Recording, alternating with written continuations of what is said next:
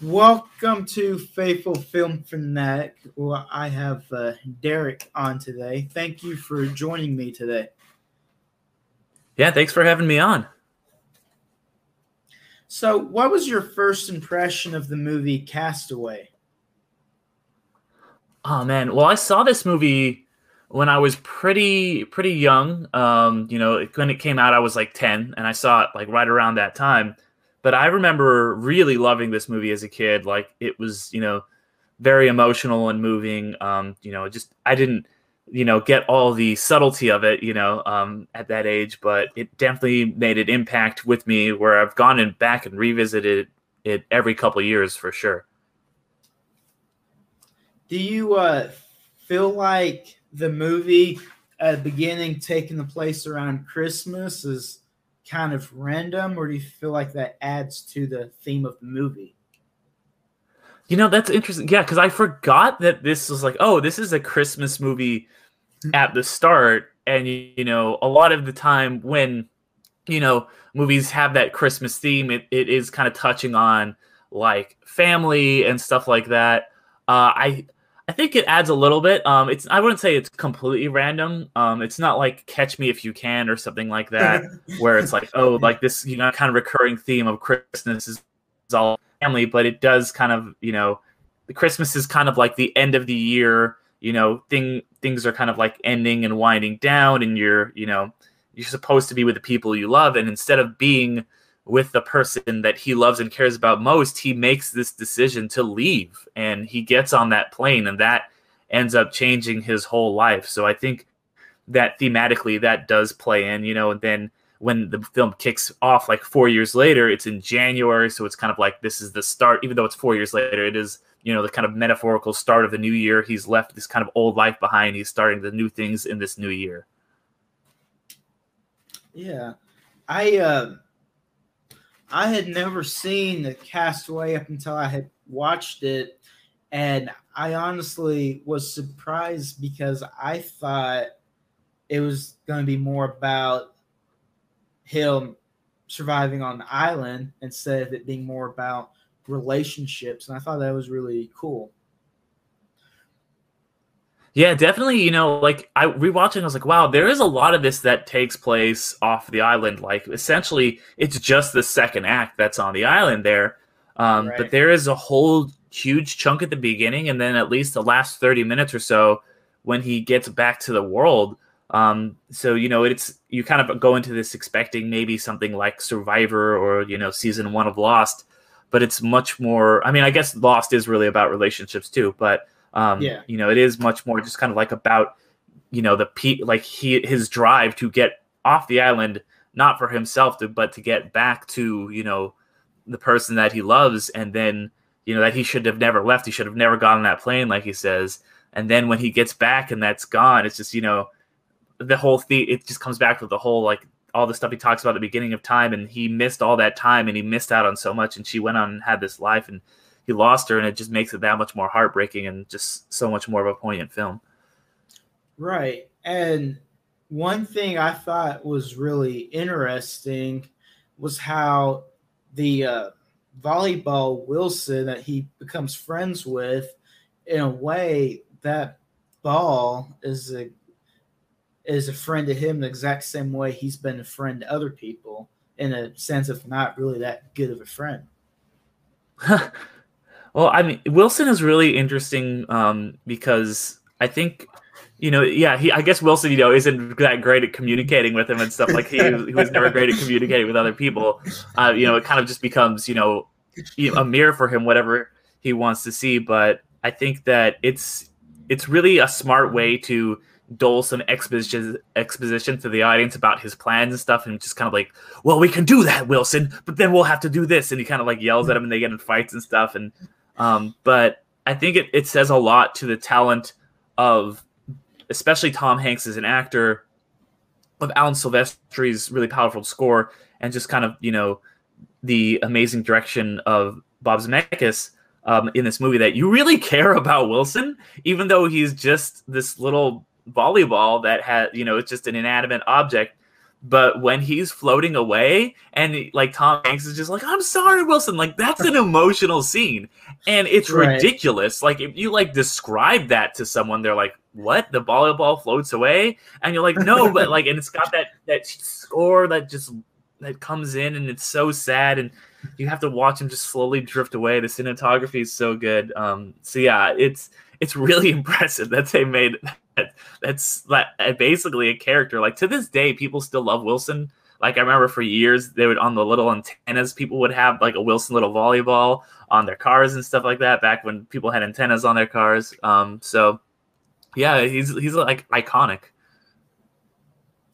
I thought it was really cool and unique how the writer was able to write out all of Act 2 on the island with not using very many words, just actions.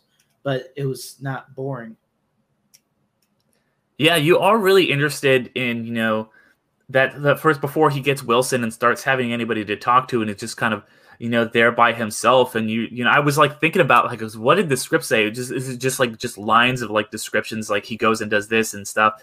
But there are some really powerful moments in that, like when he goes and he finds the body of his friend who is on the plane, and he kind of like buries him. It's just like, that is just so like he is alone now. Like there is no one else here.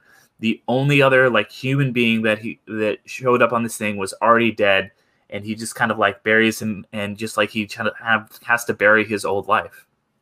Right. And it does a lot of reflection on him as a person, because he didn't even have the guy that worked for his name right. He didn't even remember the guy's name. Who you that? Oh yeah. He looks at. He's like, oh yeah, is Alan? Yeah, exactly. Another thing I didn't pick up on until I started doing some research on the movie is Tom Hanks's character, Chuck Nolan. His character means to throw away. Okay, interesting. The reason Castaway, the title, has 2 words instead of 1 is because it's more about, like you said, the relationships and less to do with the actual shipwreck. Yeah, exactly. It's kind of like, just like how Lost is like a double thing. It's like these people are lost on an island, but they're also lost in their lives. It's the same kind of thing. Castaway, he's kind of like, he's a castaway literally, but like you said, it's 2 words. It's kind of like cast away, Yeah. So, because he loses the things that matter in life. It just becomes all about the clock and about, his business and FedEx, and it's even when he comes back, he gets received back, like coming back to life by FedEx, like his corporation, like gives a whole speech instead of, like any family members, or anything there. The only person who sees him when he comes there is his ex's husband, so it's just, he's just so alone, I guess he has that one guy, his friend, I forget, I remember the character's name, but Nick Searchie plays him. But yeah. And it's almost interesting. It's like when he comes back home, he misses the island. Because the whole reason he's home doesn't matter anymore. Yeah, there's that shot where he kind of like first is leaving the island and he looks back and it just kind of like fades in the fog, and it's like, he's happy that like this is what he's been trying to do but like he's trying to go for so long, but he's spent so many years there and it's become his life, and to just kind of like he's like, well, I can never go back now, and the life that I came back to isn't the one that I was expecting or the one that I had left behind. I know a lot of people aren't really crazy about the way the film ends. What were your thoughts on the ending of the movie? I liked the ending of the movie. I like that. I mean, it is a little bit on the nose that he ends the film at a literal crossroads. It's like, but you know what? Like sometimes you just got to be, very direct with your metaphors. So I like the ending of the film. I like that. I'm a sucker for kind of, bittersweet endings. Those are my favorite kind of endings. If he had died trying to get off the island, that would have been too sad for me. If he would have gotten back together with his, wife, or girlfriend, then that would have been too neat and tidy. I think life is often very bittersweet, and that I like when movies are that as well. I like that he just kind of, it's like, all right, this is where we're going to leave this character. You're not sure where he's going to go next. He's standing here at the crossroads. You can go this way. You can go that way. I love that he delivers that package that he held onto the whole time. He writes that little note, this package saved my life. Maybe he'll go and like talk to that ranch lady and have some nice romance or something. Or maybe he won't, we don't know, because life kind of just goes on, and that's kind of the point of the ending. And I never really thought about it watching the movie, but I was watching this YouTube guy talking about how during the whole movie, that package represents hope. Yeah, definitely. Especially like with the kind of angel wings and everything on it. It's just like, what? He's like, I won't open this because, he's like, I still can do this one thing. I can still hold on to this, hope and never give up. And then, especially when he paints that same symbol on, the sail that he gets, they kind of like personify it. That's the kind of like the hope kind of comes in, and he gives him a way out. He says the wind gave me a sail or whatever. So yeah. Did you feel like this film overall felt realistic or not really? I'd say yeah, it seems like a pretty realistic film. I was interested because I was like thinking like you probably couldn't make this movie like today. Like I feel like technology is probably advanced to the point where like I don't know that he could be lost. But I felt like they give like a pretty realistic reason for like them not finding him. It's like, okay, they like, they lost communication, they went off course, and it's like, that's twice the size of Texas. Like that little line of exposition is all you need to hear to be like, that's why they never found him. The search grid would never have, covered that area. They wouldn't know to look there. So I think it did a good job with that. Not that I think that realism is necessarily the most important thing in a movie, because I like a lot of movies that tend to stray away from that. Right. But I think this one did a good job of kind of like making you feel like you were in the real world. And I felt like overall the writing and the characters were done pretty well. Yeah, no, definitely. Really, really well-written film. Like I said, that's how it was able to sell you on, caring about a volleyball so much. Tom Hanks got nominated for the Oscar for this film. I think as good as Russell Crowe was in Gladiator, I think Tom Hanks probably deserved to win in this. He just really, really just had a great character with a great character arc. You don't see a lot of the other characters too much in this film, but I think that, they do feel like real established people for sure too. And towards the ending of the film, did you ever like have a moment where you thought him and his wife were going to get back together? I mean, definitely, that's what it seems like. It's, pushing you kind of towards for a second. That's how movies go. You're going to like get off the island. That's, Odysseus gets back to Penelope, like people, you have these great love and you have to overcome this trial to get back to him, and then it doesn't happen. It kind of plays on those expectations of this happy ending. And then they even have that like moment in the rain where they're kissing, but that, so you kind of know that, this can't really work, that, she has a family and,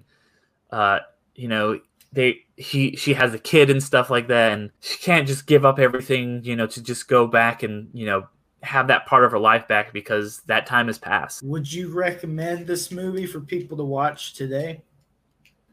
Oh yeah, I would absolutely watch this film. I think it's one of Zemeckis' best. Other than the Back to the Future trilogy, I think it's probably my favorite Robert Zemeckis film. Just great acting, great scripts, cinematography. Just, yeah, a really incredible film that I think, I'd say probably like 4.5 stars out of 5 on my Letterboxd, I think is what I rated it. Really good film. And did you feel like the film was made with passion and a lot of heart? Oh yeah, definitely. Like you can tell that there was some time and effort that went in this movie, especially since they took that whole year break. They did, which is something you don't really see in movies. They don't like often go on hiatus for a year so that Tom Hanks he lost 50 pounds, he grew that beard and everything, so that he could make this complete physical transformation that you would see in the movie. So there was definitely, they didn't do this the quick or easy way. they did this the right way for sure. All right. And then you were wanting to talk about the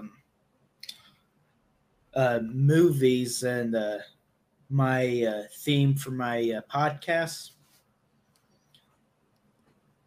Yeah, so I know that your theme kind of for season 2 here is that, and correct me if I'm wrong, but like that a lot of films that come today, even your season 2 trailer, you said that, you know, they don't really stack up to the films of the past, that they are just kind of made to just kind of make money rather than with any passion. And they are kind of like often very political and stuff like that, which is true. I agree with that. But I also think that the films of the past are the same. I think that if you're saying that, and I respectfully kind of disagree with that, because I think that movies have always kind of been that. The thing is, though, like if you look at the year 2000, for example, you know, the movie we're talking about came out that year, you know, 21 years ago now. Like we can look at it and be like, oh yeah, Gladiator came out that year, Castaway came out that year, whatever movie came out that year. But we don't remember like the bad movies that came out in the year 2000. That's just relatively recently, you know, that's, you know, pretty fresh. Go back even further, you know, go back to like the year like 1939, considered one of the greatest years in the history of cinema. We remember Gone with the Winds and The Wizard of Oz and all that stuff. But there was some horrible movies that came out in that era that just nobody remembers, that probably the film, like the original stock, doesn't exist anymore because they're bad. So why would the good ones get remembered? Whereas the movies that are coming out now, we just see everything. So I just watched Red Notice on Netflix yesterday. I'm like, nobody's going to remember this movie in a year, but, you know, it's fresh in my mind now. So I'm like, okay, you know, and I do think 2021 has been kind of a weaker year for movies overall, because of the pandemic and everything, because they weren't really able to shoot a lot of stuff last year and just kind of pushing a lot of stuff out. But like even stuff like, you know, there was the Hays Code back in like the 30s and 40s that like was itself very political, because it was just, you know, you can't show certain things in films, and it restricted filmmakers so much that they couldn't do a lot of things they wanted to do. Whereas film, you know, starting in the 70s has kind of like become a lot more free for filmmakers. You know, even stuff like High Noon, which came out in 1955, is an incredibly political film, and it's considered widely one of the best movies ever made.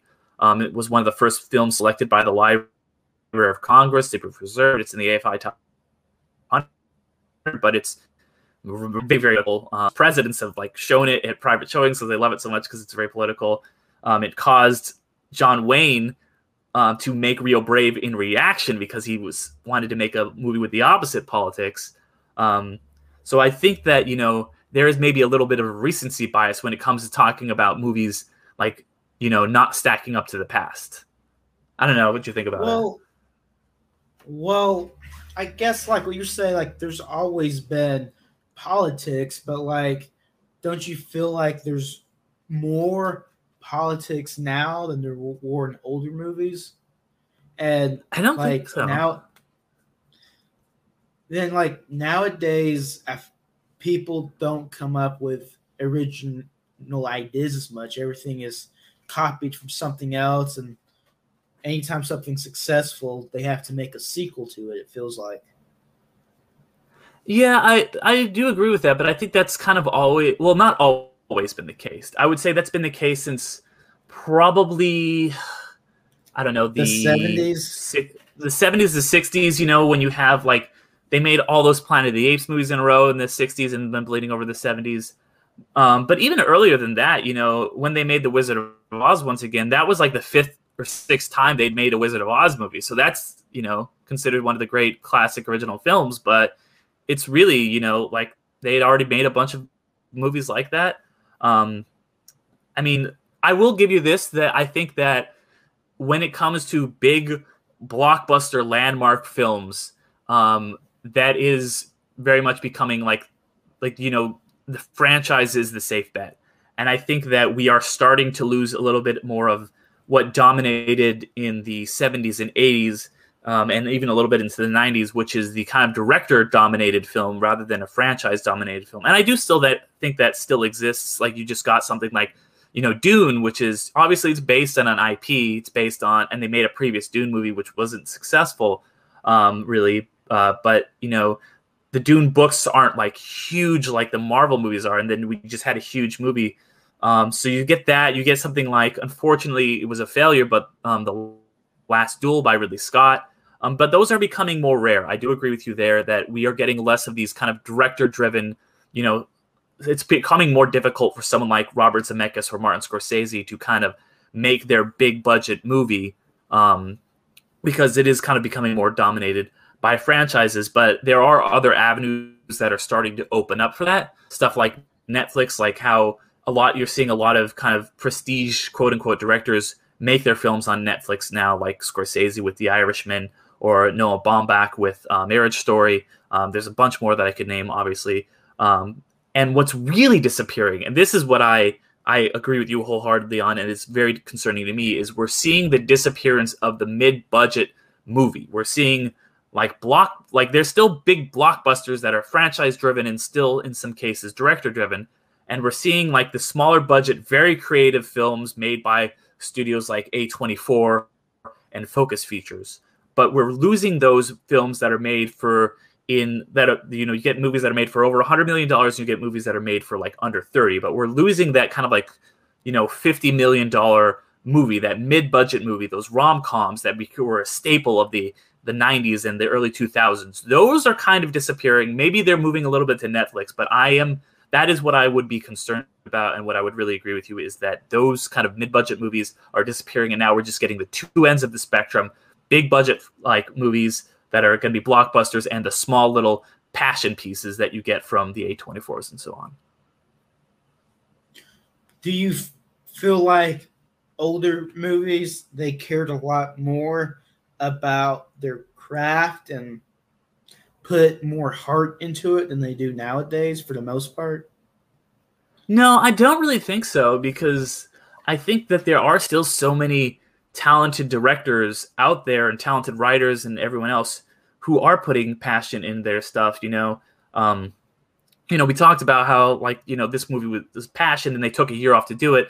But, even think about Boyhood, which is a relatively recent movie, and I don't really like that film, but I have to respect the passion that went into it, that they took, what was it, like 7, shot over 13 years, 15 years? I don't remember what it is, but they shot it over a long time. And that movie came out just not too long ago. I forget what year exactly. So that's a recent film that they obviously put a great deal of passion into. So I think there are definitely people out there. There's definitely, I don't think there was any passion put into Red Notice, for example. That was just a formulaic stock plate movie, but you had those in the past. You had something like a movie which is still relatively popular now, something like Robin and the Seven Hoods is like, I'm sorry to anybody who likes that movie, but that movie is from the 50s. It's just boring. And I feel like a lot of those movies were just kind of the Rat Pack getting together and making a quick buck.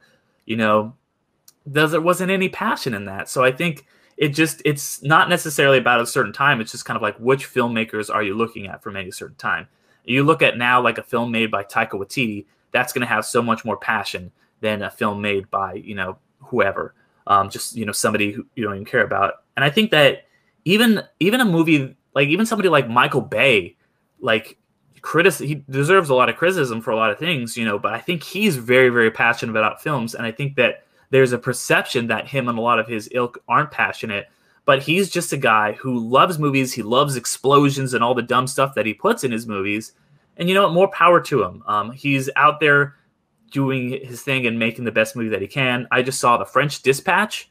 That's a film by the Wes Anderson film. There's clearly so much passion in that movie. Like every inch of that movie is just dripping with Wes Anderson being like, here it is. I just think that sometimes those movies do get diluted by the films that feel like they don't have a lot of passion in them. But even, the big blockbusters like Eternals, the new Marvel movie made, I think Chloe Zhao put a lot of passion in that movie.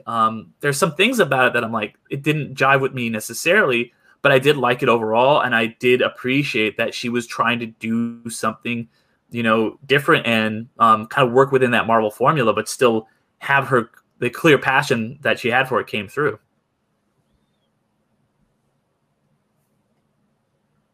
All right.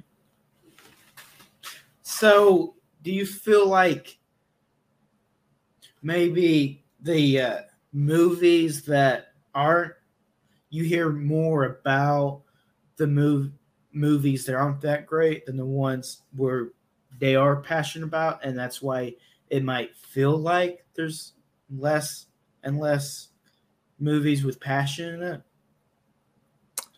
Um, I think that you remember the ones from the past with passion.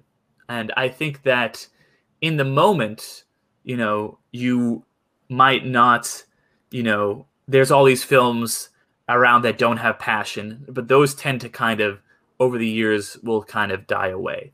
Um, so I think that is, when we look back at 2021 and 2051, all these movies that were really, there were people were talking about that didn't have passion, I think people won't really remember. And I think that people will remember the films from this year that were made with passion. And I think that's like if we time travel back to the 50s or something, a lot of the more popular films are not necessarily the ones that were made with passion.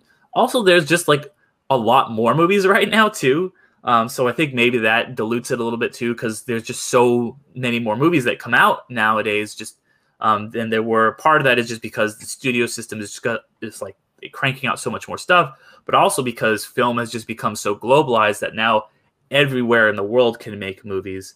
And you're seeing all these great films from coming over from every corner of the globe. So there is just so much more noise when it comes to movies. There's just so much more out there that you can lose a little bit of what the great ones. I guess I could see that because they are constantly making more movies, and there's always new streaming services they keep throwing out there, and they got to make movies that compete. Yeah, and you do get stuff like it becomes kind of a machine. Sometimes you gotta put out like The Kissing Booth 3, which is clearly a movie that I don't think anybody was really passionate about that. So there's definitely going to be a lot of that. But who's going to remember The Kissing Booth 3 in the year 2030? Yeah. But I think we will remember movies like Last Night in Soho. That's a great movie that was made with a lot of passion by a really good director. I'm really glad you chose Castaway for me to come on and talk about, because it's kind of one of those movies that it's a good movie, but it's not like always at the front of your mind. Like, oh yeah, I'm not going to just go sit down and watch Castaway. I think I hadn't really watched this movie in probably about 5 years, and before that, I watched it in 5 years. But it's a good one to go back to and revisit and just kind of remind yourself, like, yeah, Castaway, like Tom Hanks, man, like the guy kills it. Robert Zemeckis, yeah. And Tom Hanks is a really good actor, and especially the way he portrays in that second act of that movie. Oh yeah, for sure, man. But yeah, thank you for having me on. I've been had fun coming on talking about it. Just want to mention for anybody who's listening, I have my own podcast too. It's called Underrated, where we talk about movies that are maybe some movies that from the past and present that are forgotten, that are made with passion. So I like to kind of talk about underrated and under the radar flicks over on my podcast. I have to interrupt this episode to tell you something I've been dying to share with you. Have you heard of the company Habits 365? You haven't? Do you live in the cave? I support Habits 365 because you get great quality clothes, and by you giving money to them, you're helping spread positivity every day of every year. What's better than that? I'll tell you what's better than that. If you buy something from them and you, by clicking on the link below, going to their website, use promo code FaithfulFilmFanatic in all caps, and I'll save you some money too. So really, it's a win-win. What are you waiting for? Let's get back to the episode.